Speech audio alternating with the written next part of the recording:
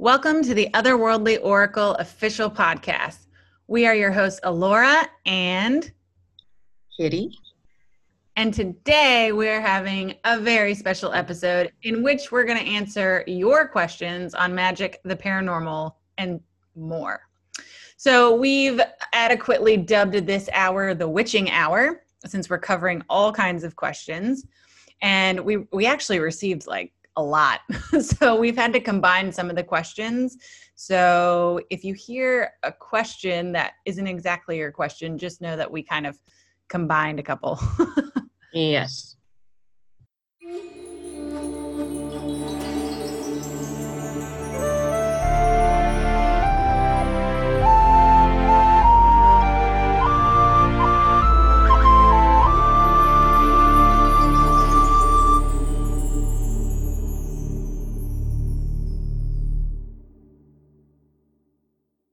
All right, girl, let's get started. Okay. So the first question we're going to talk about, and this was one of those questions that we combined because it was asked a few times in different ways, but it was essentially the same content. So Rachel asks, what is the best way to connect with my loved ones who have passed on without inviting in unwanted or negative energies or spirits? So, and it's very timely, this question, and it's been asked in different ways in the group. And I specifically had something occur recently in our Facebook group that kind of put my spidey senses to tingling. I posted just a general advice in the group today, which basically was saying what I'm going to tell you all, that first of all, you need to make sure that you are maintaining a regular protective rituals, protective practices, meaning you're cleansing yourself and your space regularly. You have laid wards and then, upgrading or updating them as need be. You're wearing amulets or some kind of charms that might ward off evil. You might be sealing your thresholds with salt, red brick dust, different powders. All those kinds of things, they are necessary. And I think when you're not doing them regularly and you're trying to contact any kind of spirit, you're going to let in things that you don't want. And so I put out a post that basically just wrapped all that up and said the same thing. Unfortunately, so some signs that spirits aren't necessarily out for your best interest. If it doesn't feel right, then it probably isn't right. First of all, let's just say that your intuition is never wrong when it comes to those kinds of things. And if the spirit or the energy comes across dark or foreboding in any way, it usually is not a goddess or a god, just in my experience. I'm sure there are darker entities that will come through in that way, but typically they're not going to come through like that. How do I put this? Do you know what I'm saying, Laura? Yes, I definitely know what you're saying. And I will add to that, any spirit that is causing physical harm in any way. Yeah. So waking up with bruises that weren't there the night before or scratches or anything like that, there's a 99% chance that if that's a spirit, that it's not there for your best interest. Oh, that's right. It was the question of not just was there kind of a dark photo that went along with this person's post, and I don't feel too bad saying this because she has since left the group. But in addition to that, she was saying that while she was having this divination session, that something was scratching the back of her neck. To me, that is not a goddess that you want to be messing around with, and it's probably not a goddess anyway. It's something else posing as that. So that can happen with ancestors or with anybody with any spirit that you're contacting. You just have to be careful. You have to learn how to discern, between who's benevolent and who's malevolent or out to, feed off your energy or what have you. So it's kind of a lengthy topic, and I could go on, but it would literally take a whole podcast, which we may be doing anyway. So Yeah, and in the meantime, there are articles on Otherworldly Oracle blog that cover different ways to protect yourself doing spirit work, depending on the situation, where you yes. are, et cetera, et cetera. So check those out as well. Yeah, Alora wrote a really good one actually, so that's helpful. Oh yeah, I swear by covering the head. Like, Yeah, I think that that question had to do with that too, because in my opinion, not just your crown, but the back of the neck is an entry way as well, in some traditions. And so right. if there's anything scratching at the back of your neck, it's kind of like a, tick, tick, tick, like let me in, you don't want that. So Yeah, that would probably be bad. yeah, don't ignore stuff like that. I think that was part of the problem too, is that it was being ignored or just chalked up to, oh, it's definitely this goddess. No, I don't think it is. Anyway, go ahead with number 2, lady.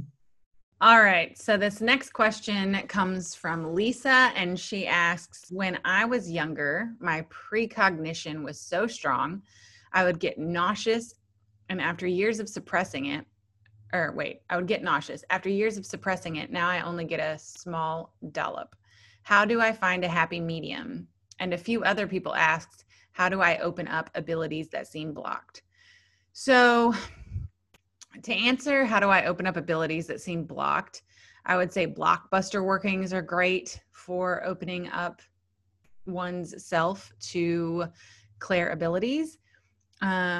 Also, when we're talking about having precognition so strong that you get nauseous and then you go through years of suppression, you may be dealing with some subconscious barriers that you put around yourself when you were young because you were really scared. Yeah, that makes sense. So when I say this, I don't know how many people are going to understand what I'm saying, but I'm going to say it anyways, and I'll I'll kind of explain it. But reverse shielding meditations may be helpful in this scenario. So when you shield your energetic field from receiving information like sixth sense information, so you've essentially built a barrier between yourself and receiving psychic information. So usually when you do shielding meditations, you're putting up that barrier because you're not protected and you're getting a lot of things all at once, and you're experiencing other people's emotions, or you're experiencing heightened paranormal activity or something like that. So in this instance, it's similar to cord cutting in that when you do your meditation, you're generally looking at your energy field to see what's there.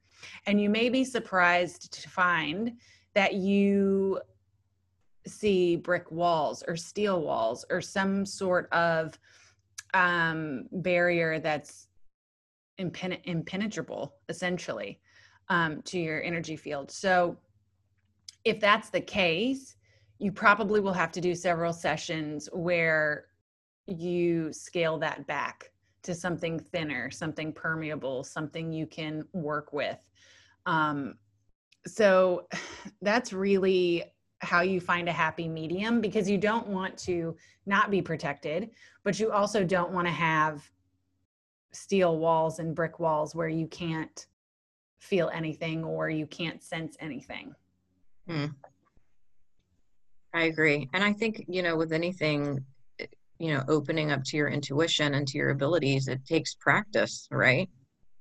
Oh, I mean, absolutely. it's not like you're not just going to have some incantation and then boom, like you'll be able to see auras and all of a sudden it doesn't work like that. It's practice with all that.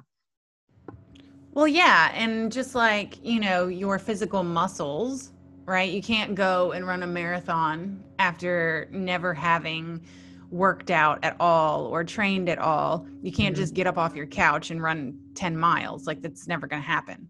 Right. So in that sense, exercising your psychic muscles, the more you do it, the better you get. And you know what? We just started this book club in the group, and we're reading Matt Oren's Psychic Witch book. And it actually, it's like the perfect book for all these people that are asking about, how do I open up to my abilities? How do I, increase my abilities? Well, he gives all of these exercises in the book right off the bat in the first chapter. So I highly recommend that. And, some people are saying, oh, this just feels like it's too deep, for a beginner. But it's like, yeah, but if you get these concepts down and you're able to, visualize or like, just go into that alpha state of mind, then everything else I feel like in the craft is going to come a little bit easier. Right. And like you said, it takes practice. Right. So I think people just need to keep in mind that they need to have patience with themselves. Like you're not going to get it the first time. So, I mean, it's very rare. Right. So don't just, first time it doesn't happen, give up and say, oh, this don't work. Well, oh, yeah. Look, I had to do the first exercise was just literally counting down from 100 and then, like getting into an alpha state of mind at the end of 100. I had to do that like 5 or 6 times before I could actually make it down to 0, like it's not always, the stuff isn't easy. It just takes practice. So. Agreed. Very good. And speaking of meditations, okay, so our third question, Sue says, my meditations and personal tarot readings are becoming super intense and emotionally draining. The cards seem to reinforce the messages in my meditations. I am exploring past lives in the Akashic Library, and the cards keep telling me to continue on this path. Is there any way to lower the intensity? So the first thing I'm going to say is you should be grounding any extra energy from your sessions directly following a reading or meditation, especially if they're so intense that you're becoming emotionally drained. In my opinion, you're just having a lot of energy that you need to ground, right? So directly following a session, you should be eating something earthy, bread or what have you, or maybe doing a grounding technique or both. So if you're not doing that, definitely do that. The next thing is, you say it's emotionally draining. I say lay off of it for a little while and then come back to it later. Sometimes you need, a break from spirituality. If it's getting so intense and emotionally draining that, I feel at that point you just need to take a step back.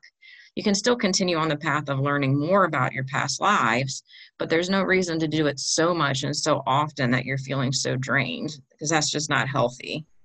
I also want to add, doing past life work can be very emotional and healing, but sometimes we can get too caught up in past lives and forget the importance of why we're here in this life. So just take your time, take breaks, and then also you want to reevaluate why you're doing this work. Yeah, I agree. Well, Yeah. I really agree. And especially the last part that you said about getting too caught up. Yeah. Because doing past life work, no matter what kind you're doing, it is probably some of the most emotional work in spirituality, in my opinion. Yeah. Aside from shadow work. Past life work is, and I think it's so emotionally involved because you're faced with these traumas and these experiences that come back to you, that you remember, etc. Yeah. But now we're in a different lifetime and there's nothing you can do about what happened. And I think that's the really hard part. Yeah. Yeah. I mean, you just have to accept that, there's nothing you can do about another life. So. Yeah. And I think too, like, it's really important if you're doing past life work to allow yourself time to process Right. a particular memory or experience of past life, because some of the ones that I've had literally have knocked me for a loop for months. Oh, yeah. So It's not all, happy rainbows and unicorn farts, no, no, it's definitely not. But I just feel like from this question, the way that it's posed, I feel like um, maybe there's like this rapid succession or research happening in the Yeah, Akashic Library, and I feel like slow down, like you're right. not Yeah, that's giving exactly, yourself yeah. time. That's why I said, yeah, exactly. Take your time. You can take breaks. You don't need to but I can see how you can become consumed in it because I've found myself doing that too, you know. Because Oh yeah. it's interesting. It is interesting. It's definitely fascinating when you start learning these things about your soul and where you've been. Yeah, and I mean, I've gotten that way at points too. But it's interesting for me because whenever something like really jarring has come up, and I'm in past life working, I literally cannot continue. Like I'm just like, no, like Yeah. I can't do anymore. Yeah. Yeah. And then you don't have to, you know what I mean? So Right. you're here in this life for a reason. So truly that's what we should be fully focused on. Right, exactly. All right. So our next question comes from Charity. And Charity asks, how do I connect with the ancestors more easily? I sometimes smell them, but it feels like they aren't coming through as well as they should. Okay. So my first question would be, do you have an ancestor space in your home or dwelling space? If not, creating one will give them an open doorway to walk through and a place to reside. Hmm. Um, Also, wearing heirlooms or performing activities of your ancestors is another great way to seduce a stronger connection. Hmm. So, like if you, for example, if you have any type of jewelry that belonged to an ancestor, or you have a particular recipe that was always made by someone who is no longer in this world, doing those types of activity, cooking that recipe or wearing that jewelry, can elicit a stronger connection to the ancestors. Hmm. Um, and I really feel like it's a time thing too, because I feel like you need to have an established practice of sorts with Yeah. working with your ancestors. Hmm. And then over time, like the connection gets stronger and stronger. Yeah. It's and I know a lot of people say, well, I can't do this, but the family tree aspect I feel like is really important from my experience. Even just, I mean, just putting a little bit of effort into it somehow really paves the way or really opens up that channel. I don't know why, but I just feel like it's really important. Does that make sense? It's hard to put into words, but Yeah, no, I agree. I totally agree. But I also everything you think, said, obviously, but I think, yeah, the more you reach out to them, the more you spend time, like you said, time is a really important aspect. The more you spend time with them or just thinking about them or working on a family tree, the more it builds those connections, right? right, exactly. And if you are someone who is adopted or doesn't know one side of their family or something like that, Mm, you can still, if you choose, like if you were adopted and you want to have a relationship with your adopted family's ancestors, that's completely fine. yeah. And then, like we said before in our ancestor podcast, it's not necessarily DNA. So it's whoever has poured their time and love and effort into making you who you are. Yeah. Yeah, agreed. Yeah, and I'm sorry, I don't mean to place such an emphasis on the family tree because I know some people don't have, the ability to do that. But I mean, I guess just in general, just spending more time honoring them, their memory, whatever you can learn, whatever you can do. It's all important. Like you can't just, it's like with anything else in the craft. You can't just approach a topic and hope that it just clicks right away, right? It takes time and effort with literally everything. Exactly. Yeah. Bingo. Okay. So going on to the next question. Laura asks, how do you know if you're doing a spell or magic correctly if you don't have a coven near to ask or learn from? So the answer is fairly simple. You don't need a coven to learn from. This is my Right. opinion, of course. There are some traditional people out there that will tell you you absolutely have to learn from a coven or, have a mentor or, study under a high priestess or what have you. But if you're going about the solitary route, if you don't have a coven near you anyway, you're going to be solitary. So the answer is you're going to learn by yourself and you're going to learn from yourself. So I started out solitary. I rolled with a coven for like a year and a half when I was 20, but we didn't teach each other anything. We basically just met for the Sabbats, and I've been solitary ever since. So I guess my point is you have to teach yourself. You have to trust in yourself to know your magic will be effective. It's not about whether you're doing it wrong or right. It's about you got to try, you're going to fail, you're going to try again.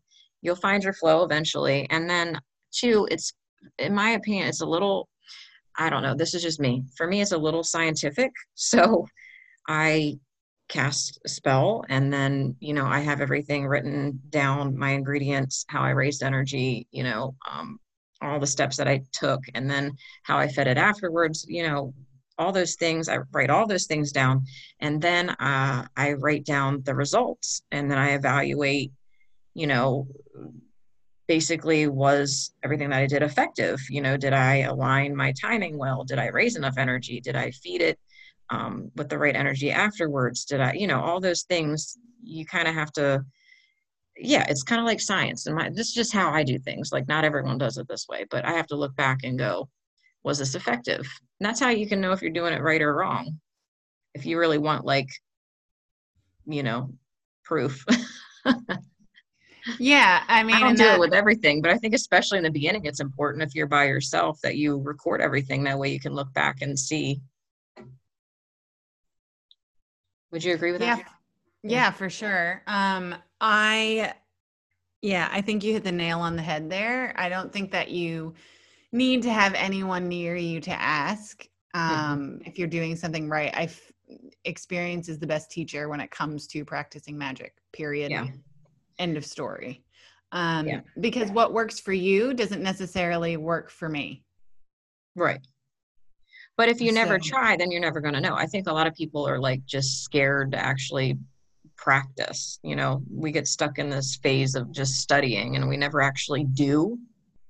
You don't, right. I mean, sure, you can retain some knowledge from reading and writing it all down, but you're never gonna really like absorb it until you do it. You practice it, you use your hands, you actually do it in real life. Does that make sense?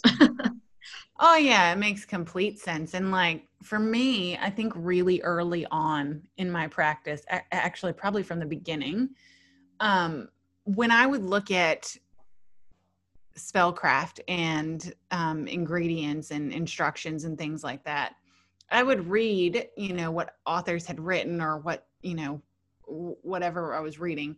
And I'd be like, yeah, but I don't want to do that. So I wouldn't. Right. But then at the same time, like that's also how I learned, oh, that's why they said do this. Yeah, Because exactly. that's how you learn. Like you're like, oh, Yeah, okay, and got you, it. you can't be afraid to make mistakes. Like it's gonna happen. It's a part of learning. You're never gonna, Right. it's not gonna be perfect. Like I said, eventually after you've been doing it for a while, you kind of find your flow, it works for you, you know, I don't know. It's just, yeah, it just takes time and practice, really. I think we're gonna keep saying that till we're blue in the face, but Yeah, for sure. All all right, right. go ahead. Rebecca asks, how do you learn to interpret dreams? Is it possible to pick up on other people's dreams? I love this question. I knew Thank you you for would. asking it. I knew you would. I was like, man, this is a good one. This is a really good one. You got this, Jill. So it is absolutely possible to pick up on other people's dreams. People who do this naturally are commonly known as dream walkers because they can access other people's dreams at will. Yep. Interpreting dreams is like interpreting signs and omens. So, but it's a little bit different. So keep a journal by your bed, jot down the most vivid things from the dream that you can remember. Then what you want to do is you want to analyze what those events or things mean for you on a symbolic level. So an example of this would be you had a dream that you came upon a deer with large antlers. So for me, deer symbolize masculinity, strength, grace, hearth home. So I would look at that as a sign of masculine divine energy coming into my dream.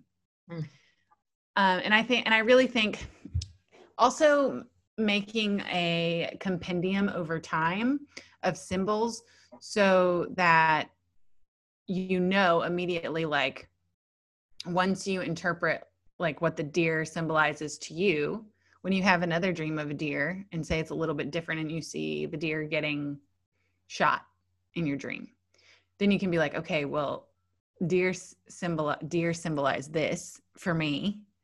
Okay, so what does it mean that that's getting shot? Does that make sense?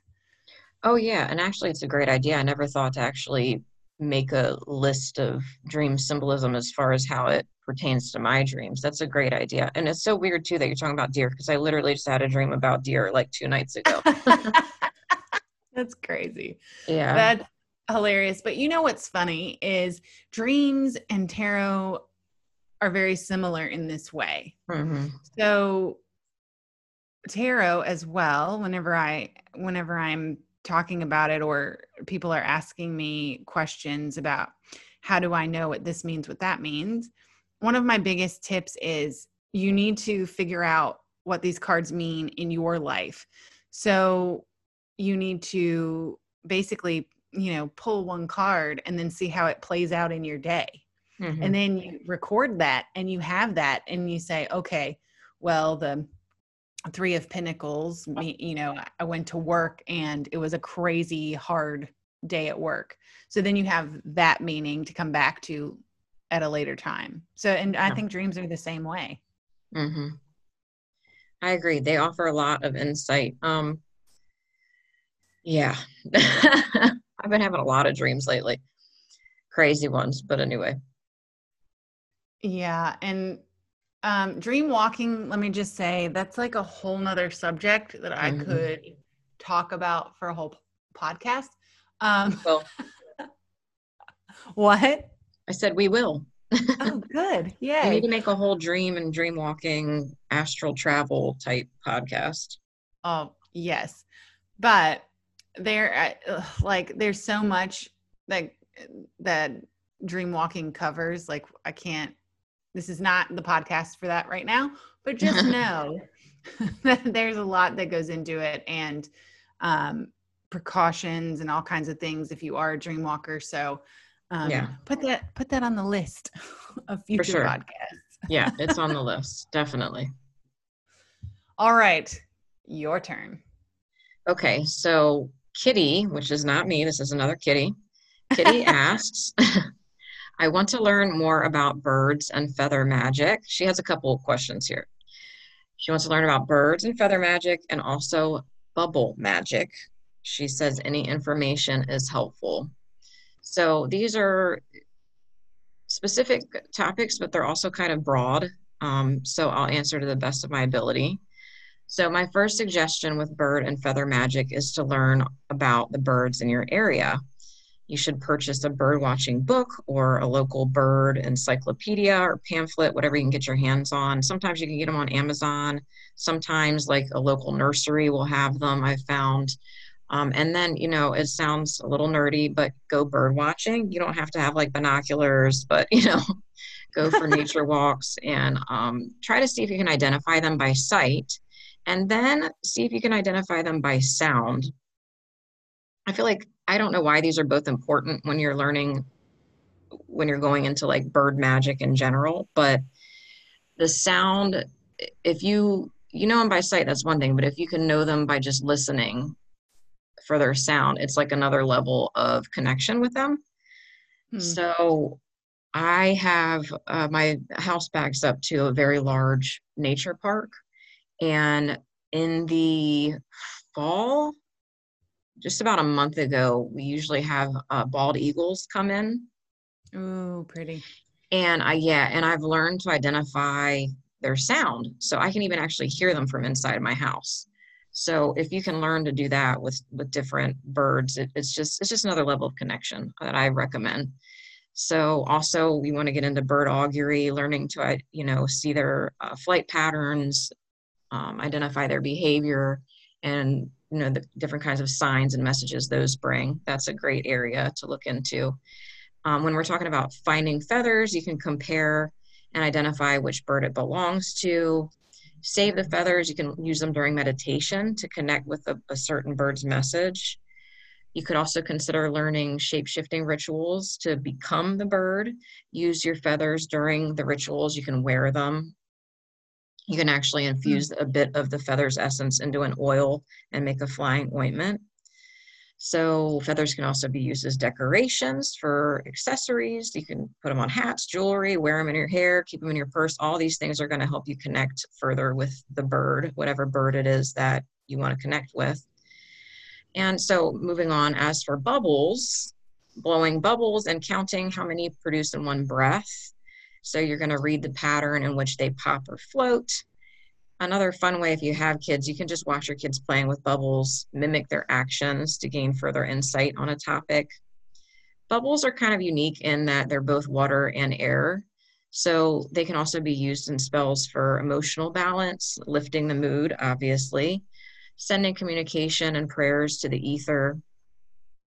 And also another thing I thought of, you could chant or pray over each bubble that you're producing. And one word is enough, really. So that wraps that whole thing up. Do Well, you that have was a anything on that? that was a lot of information. Yeah, I could have kept going, but I was like, let me just wrap this up in a paragraph, hopefully. No, I totally agree with everything you said. And one thing about over here in Australia, at least where I live, that is probably one of the things that I first noticed when I started coming here was the bird sounds were so completely different because when I first came over here, it literally sounded like I was in an aviary because Whoa. there's so many different tropical birds here. Like we get lorikeets in our lemon trees in the afternoons, and they sound like their sound is specific in the morning. Did you say they're Alora Keats? No, lorikeet, Lorakeet, I believe. I know, I'm trying to make a joke. I thought your name was in there, like Alora Oh, Keats. no. Oh, darn it. Almost just no A or Okay. H. Laura Keats, got it. You also Yeah. have snipes down there, I've heard. I have what? Snipe. Ah, It's like a mythical like oh no, bird. Anyway. honey, I'm from the South. I've been snipe hunting when I was 10 years old, and I don't want to talk about it. It was a terrible experience.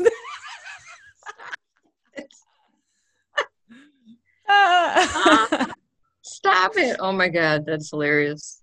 Yes, I had loving parents. Snipe hunting. Go look for the snipe. Okay. But no, we actually have magpies here. Oh, I've never actually seen those. That's so cool.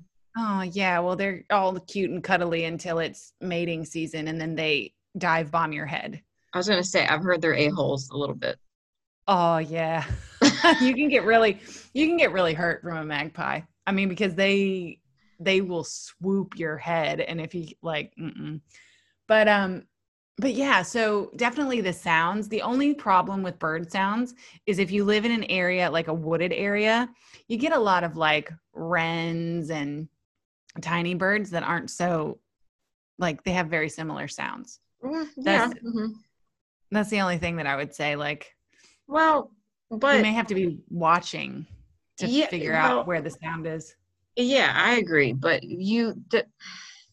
yeah, there's a lot of little tweetering kind of birds, but I'm saying like there's certain birds that have specific sounds. Like a cardinal, I've learned to identify a cardinal sound. I know the blue jay, I know the crow, I know the bald eagle.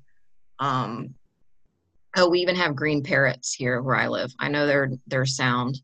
So, different birds like that, they're more distinguishable than the other, like smaller Right. wrens and stuff, I guess. So, yeah, and owls, obviously at night, if you can hear an owl, it's pretty easy to identify. Yeah, I agree. Yeah. All What about right. bubbles? Have you ever used Bubbles. bubbles? So I have never used bubbles in magic, Me neither. but now I want to try it. Yeah, I know. It seems kind of cool. I'm like sitting here thinking about all these. I'm like, oh, we could read this, and then they pop and they float. Anyway, all right. Moving on to yours, because I feel like this next one's pretty interesting. So this next question, I believe, is from the same person. Yes, but I broke it up Um, because I felt like it was, it warranted its own its own number. question. So Kitty also asks, is there a way to get to the fairy realm? What is the simplest, safest way? What are some precautions one should take, and how does one protect themselves? Okay. So I'm going to preface this question with, if you do not have an established relationship with the Fae, please do not try to go to their realm. It will not go well. Mm-mm. um, I think that's the best method of protection when seeking to go to the Fae realm, is to Just don't have do an it. do what? You're saying just don't do it? No, no, no, no. I'm Oh, saying I'm saying to have an established relationship. oh, Um, okay. I think that's one of the best forms of protection, Mm. because if you have an established relationship, they have accepted you, they are working with you, uh, then they are far more likely to allow you into their realm, and they're far more likely not to wreak havoc on your Mm. life. Right. Um, so meditation can get you to the realm of the Fae. That's probably the safest and easiest. Using flying ointments may make it easier, but if you are not adept at using flying ointments, you need to do research and experiment before you attempt that. I would Mhm. say become very knowledgeable. Um, Astral travel is another avenue you can pursue. This is Mm. a little bit more difficult. Uh, some people are natural astral travelers, so that might be easier for someone who automatically astral travels, That's me.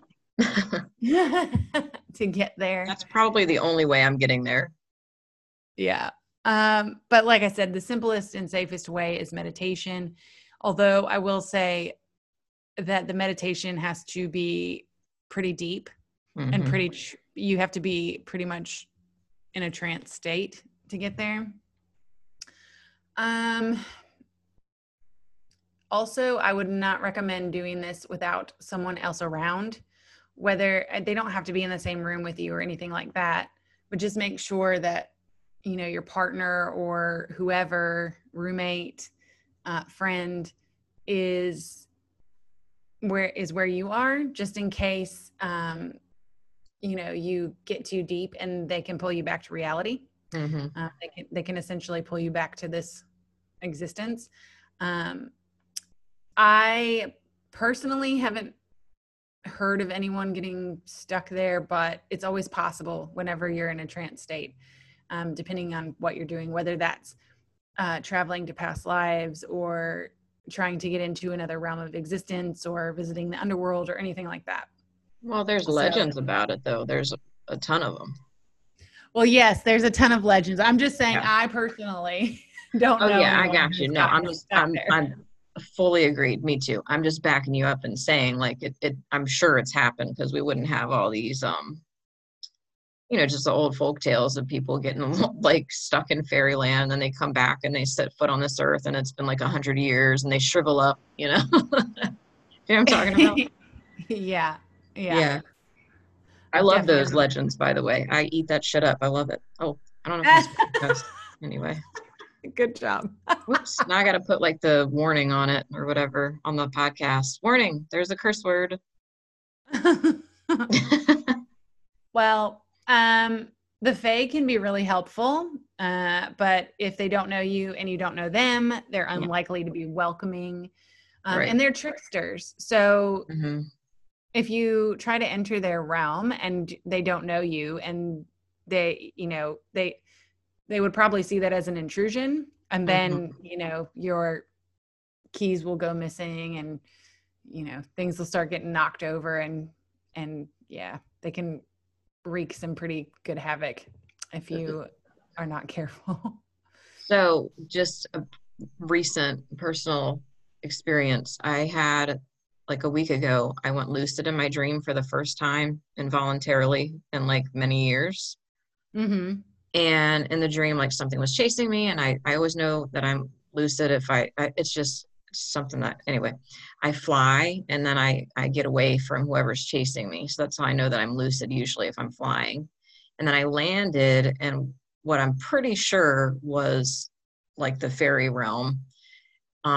These beings were taller than me, sort of like if you've ever seen that movie, the BFG. Do you know what I'm talking about? Yes, I have. Kind of like a giant. They're a little bit smaller than him, but they have really large heads and like pointy noses and that whole thing. And they did not like the fact that I was there initially. They were kind of like hooting at me and like making all these strange like remarks and things. Um, but it was kind of weird because I knew that it was like the fairy realm. And then I had some guides like come in and kind of help me out, like there. But anyway, I just thought that you would find that interesting. But I don't usually go there at all. So I found this question kind of fascinating. Also, I have another tip as well. If you are purposefully traveling there, make sure, or it's a good idea to be as free of iron rich foods as you possibly can for 24 to 48 hours prior. Iron is an irritant for the Fae. Mm-hmm. It's like it's like an allergy. So you probably want to steer clear of iron rich foods just to make sure that you don't irritate them. Yeah, it would probably make it easier to go into that realm too if you're not full of iron, right? That would make sense. Right. But I'm not recommending anyone do that to get a dangerously low iron count. True. Please don't do No, no, that. no, no, no. Oh, please, no, no. We don't want to do that. No. Yeah, no. It just means like skip the Just back off a meat. little bit off the red meat, right? All right. Anything Understood. else to add? No, we could talk about that one day too as a whole podcast. Yeah, we could. Yeah. All right. So no, we're good there. So we can move on. All right. So Melissa asks, how do you know you're being called upon by a deity? Whew, this is a big Yeah, one. I know. And we kind of went over this in our podcast. I think it was called Our Pagan Gods. It was one of the first ones you and I did together, I believe. Anyway, Yeah, so I if you think want so. to go back and if y'all want to go back and review that, if you haven't listened to that, we go into more detail there. But so in my experience, certain deities can be more subtle than others when they come to you. But if you're ignoring the signs for long enough, they can become pushy, as Alora will Yes. tell you in that podcast. So you'll learn more and more how gods communicate as you practice and you go further down your path. Like we've been saying, it's a lot of experience, but some of examples of how they call you include with recurring signs and symbols, sending animal messengers. This is a really common one for me. Hearing a song with their name in it or seeing a character on the TV named after them. This is part of the recurring signs and symbols. Then let's say you pick up a book and you read a chapter and boom, there's their name again. It just kind of, it keeps happening till you get the picture, right? Till you're like, oh, this is Bastet or whoever, it's pretty obvious. I've seen this name 10 times in the past week or whatever. So, but it all really depends on the deity. But these are some common ways of communication. These are ways that they'll try to get your attention. So recently I was reading a book, and you have those moments sometimes where you question things a little bit, if you're even just a little bit skeptical. And I questioned if the gods were actually real sentient beings. And Bass decided to send me like a flock of cats within a few days. Like everywhere I went, I was seeing stray cats, like literally everywhere. I don't know. I like, to the point I've never seen this many. Like I go to, the dentist, and there's a black cat crossing my path. And then I go somewhere else, there's another black cat. And then I'm unloading my groceries in my driveway. Another black cat comes up like literally right behind me and just sits down and stares at me, like just over and over. So if you're not getting the message at the beginning, sometimes they'll just, they can get pretty pushy in some ways, and then they'll just keep trying until they get your attention. You'll know, basically. I'd say that you kind of offended her. Ooh, Bastet or Bast? Yeah. Yeah. She was like, oh, really? I know it was a dumb thing to do, because I have an altar. Like, I know that I've worked with her in past lives, and but everyone questions, you know what I mean? You always have, it doesn't matter what religion or spiritual path you take. You're always going to have that one moment where you're like, is it real? Oh, yeah. And I just think it's hilarious how deities will be like that, though. Like, Oh, yeah. oh, yeah, you think? You know what I mean? And you're Yeah. like, Yeah. all right. I'm like, all right, I get it. So now it's kind of funny. We have this like system set up. If she wants more attention from me, just even a quick little prayer, or like, the catnip refreshed on her altar, that like I'll start seeing more stray cats. And then I know, okay, I get it. So I think that we're only going to have time for 2 more of these. I know. I didn't And realize that it would be so meaty. yeah. Maybe we'll have to do part 2, or maybe we'll have to make this like a regular addition to the topic podcasts. Yeah, it sounds good. Okay. Sorry, So I've probably I'm doing the one, all the like blabbering, so I'll stop. Go ahead. no, you're fine. Okay. So the next question comes from Ellen. I hope I'm saying that right. Or Elon, Elan. I'm not sure. Okay, so it says suggestions for evolving and growing as a witch and person during the cold winter months. So, winter months are generally reserved for growing internally in your magical practice. There are some witches who blossom during the winter and really come out and are more active, but that's more the exception than the rule. Because the earth is hibernating, so it only makes sense that you would be hibernating as well. So a good majority of witches will tell you that winter is their least active witching season, and that's perfectly fine. Reading, journaling, meditating, shadow working, hearth and home crafting are all popular during the winter, because they're all activities that can be done inside. Especially if you live in an area where it's really cold and it snows a lot and outdoor life is just not happening in the winter months. Every witch's practice must be adjusted for the seasons, and winter is a time when you take your active practices and reflect more internally upon them.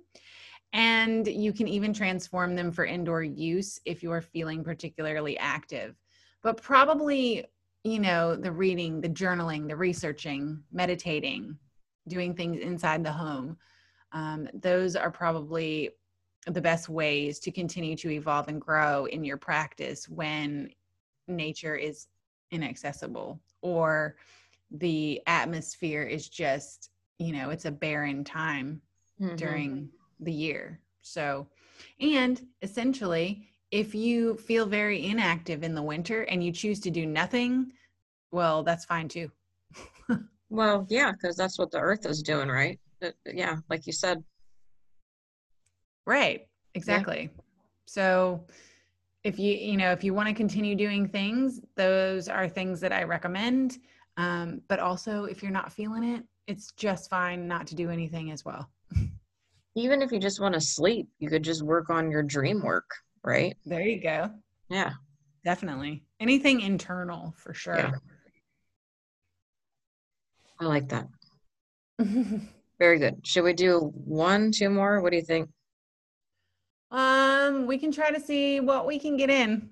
All right. We can try to squeeze. Okay. Then plunging forward.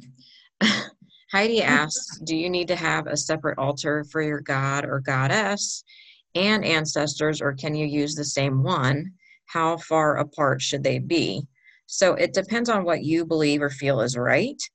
For years, I didn't even have an altar. I had an altar in a basket that I literally kept under my bed because I was in the broom closet. So, but now that I'm out in the open, I keep several altars. I have my ancestors in my dining room, and then I have my gods have their own altars.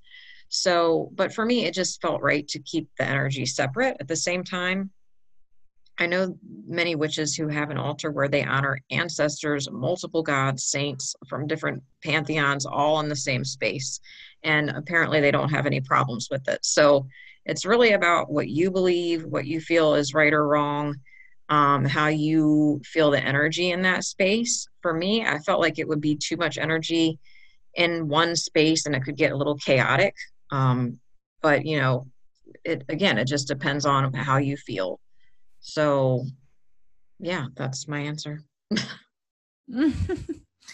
I agree with that.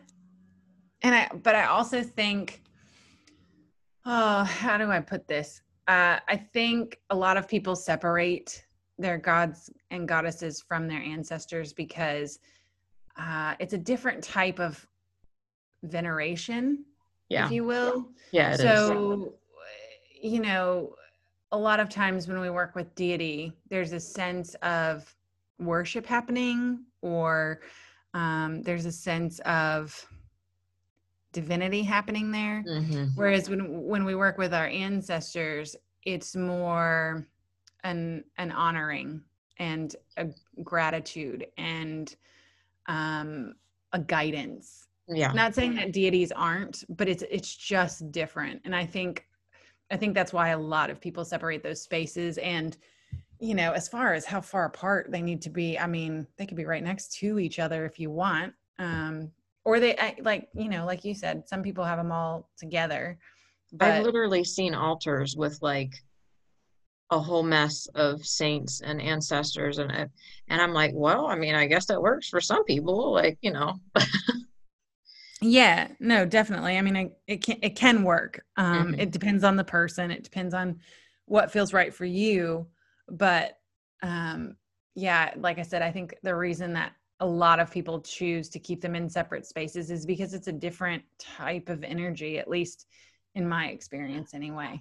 If I could just say one more thing on this, you also too, if you're going to be mixing pantheons with gods, you might want to do your research as far as history. So, Right. like, for example, I wouldn't mix like the Roman pantheon necessarily with some of the Celtic gods. Now, I know some of the Celtic gods kind of got absorbed into the Roman pantheon and vice versa. There was some crossover, but like I wouldn't mix an Irish Celtic god with a Roman god. That's just me because I feel like they would kind of be at war in some ways. So, just do your research basically. Yeah, exactly. And I think um I say Irish. I meant British. My bad. I'm getting my historical things crossed over. Anyway. oh yeah, and I mean, by the same token though, um like yes, that's definitely a precaution, but at the same time, like saints were a way for um deities to be Christianized, if that makes sense. Hmm. So um when you see particular saints and things on altars with deities, a lot of times that works really well together because essentially it's the same thing. That They're makes not. sense. Yeah. Does Hmm. that make sense? I don't know Oh if I'm yeah. making. I know what I mean. Yeah, no, I know what you're saying too. I'm just thinking if you're doing like the old pagan stuff, you might want to be careful of Oh, like for warring sure. tribes and things, Oh, for sure. And that goes for two. Like in my experience, there are deities who are more possessive than others. Mm-hmm. And that's something to watch out for. And also deities who are tricksters Yep. or have a trickster aspect to them. Those are two other aspects that I would also precaution about putting on altars with multiple, deity energies or ancestor energies. Yeah. Just take stock. Yeah, exactly. Just be careful. Do your research and, you know, yeah, take stock. Agreed. And I think that is all we're going to have time for. All right. So Well, go ahead. do you What were you want gonna to do say? you want to wrap it up? Yeah, I can wrap it up. So sorry if you submitted a question, we didn't get to it. It's the witching hour and the witching hour is up. So thank you for joining Laura and I again for another episode of the Otherworldly Oracle official podcast. If you're not a part of our Facebook group, we have a wonderful, booming group there that shares a lot together and we learn a lot together. So just look us up, Otherworldly Oracle Group. And yeah, I guess that's all I have to say. Thank you so much, Laura. It's always a pleasure. Thank you. Thank you for doing this with me. I love every time we do a podcast, and hopefully we will have another Witching Hour podcast soon. And the rest of the questions that we've got on our list we'll get to. But until then, guys, stay witchy.